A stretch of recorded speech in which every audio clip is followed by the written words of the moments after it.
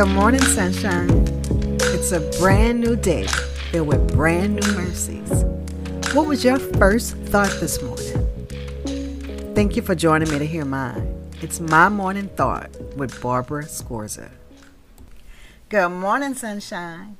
Thank you for joining me for My Morning Thought. And as always, I want to hear yours.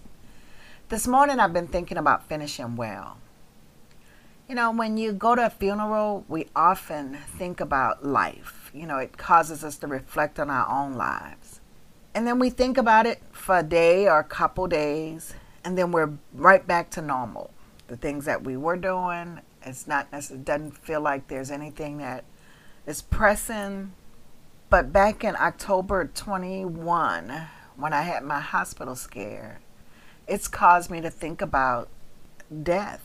Not in some weird way, and not that it's always at the forefront of my mind, but it is definitely not just think about it every now and then, because I want to finish well. So I guess it's not so much that I'm thinking about death, but more of I'm thinking about making my life count.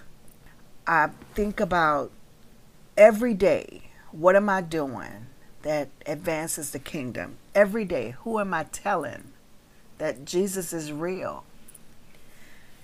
I want to finish this life well. I want to really do radical things for Christ. I want to make an impact. I want to take back the territory that the enemy has stolen. Thinking about Acts 20 and 24, it says, "But my life is worth nothing to me unless I use it for finishing the work assigned me by the Lord Jesus." The work of telling others the good news about the wonderful grace of God. And that's what I want to do every single day.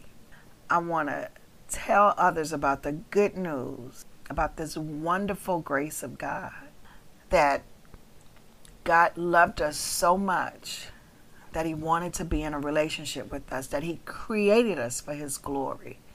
He's God who created the heavens and the earth, who spoke things into existence. He created us and wanted to be with us. Scripture says that he walked in the garden with Adam and Eve. And then even when we rebelled against this great God who intended to live with us forever, he still made a plan. He made a radical plan to restore us unto himself. And that's through the death of his son, Jesus. Now, God could have done it another way for sure. He's God. But he wanted us to see and understand with our finite minds how much we're loved and what he was willing to do and what he was willing to not withhold to be in relationship with us. So because of that great love, I want to love greatly.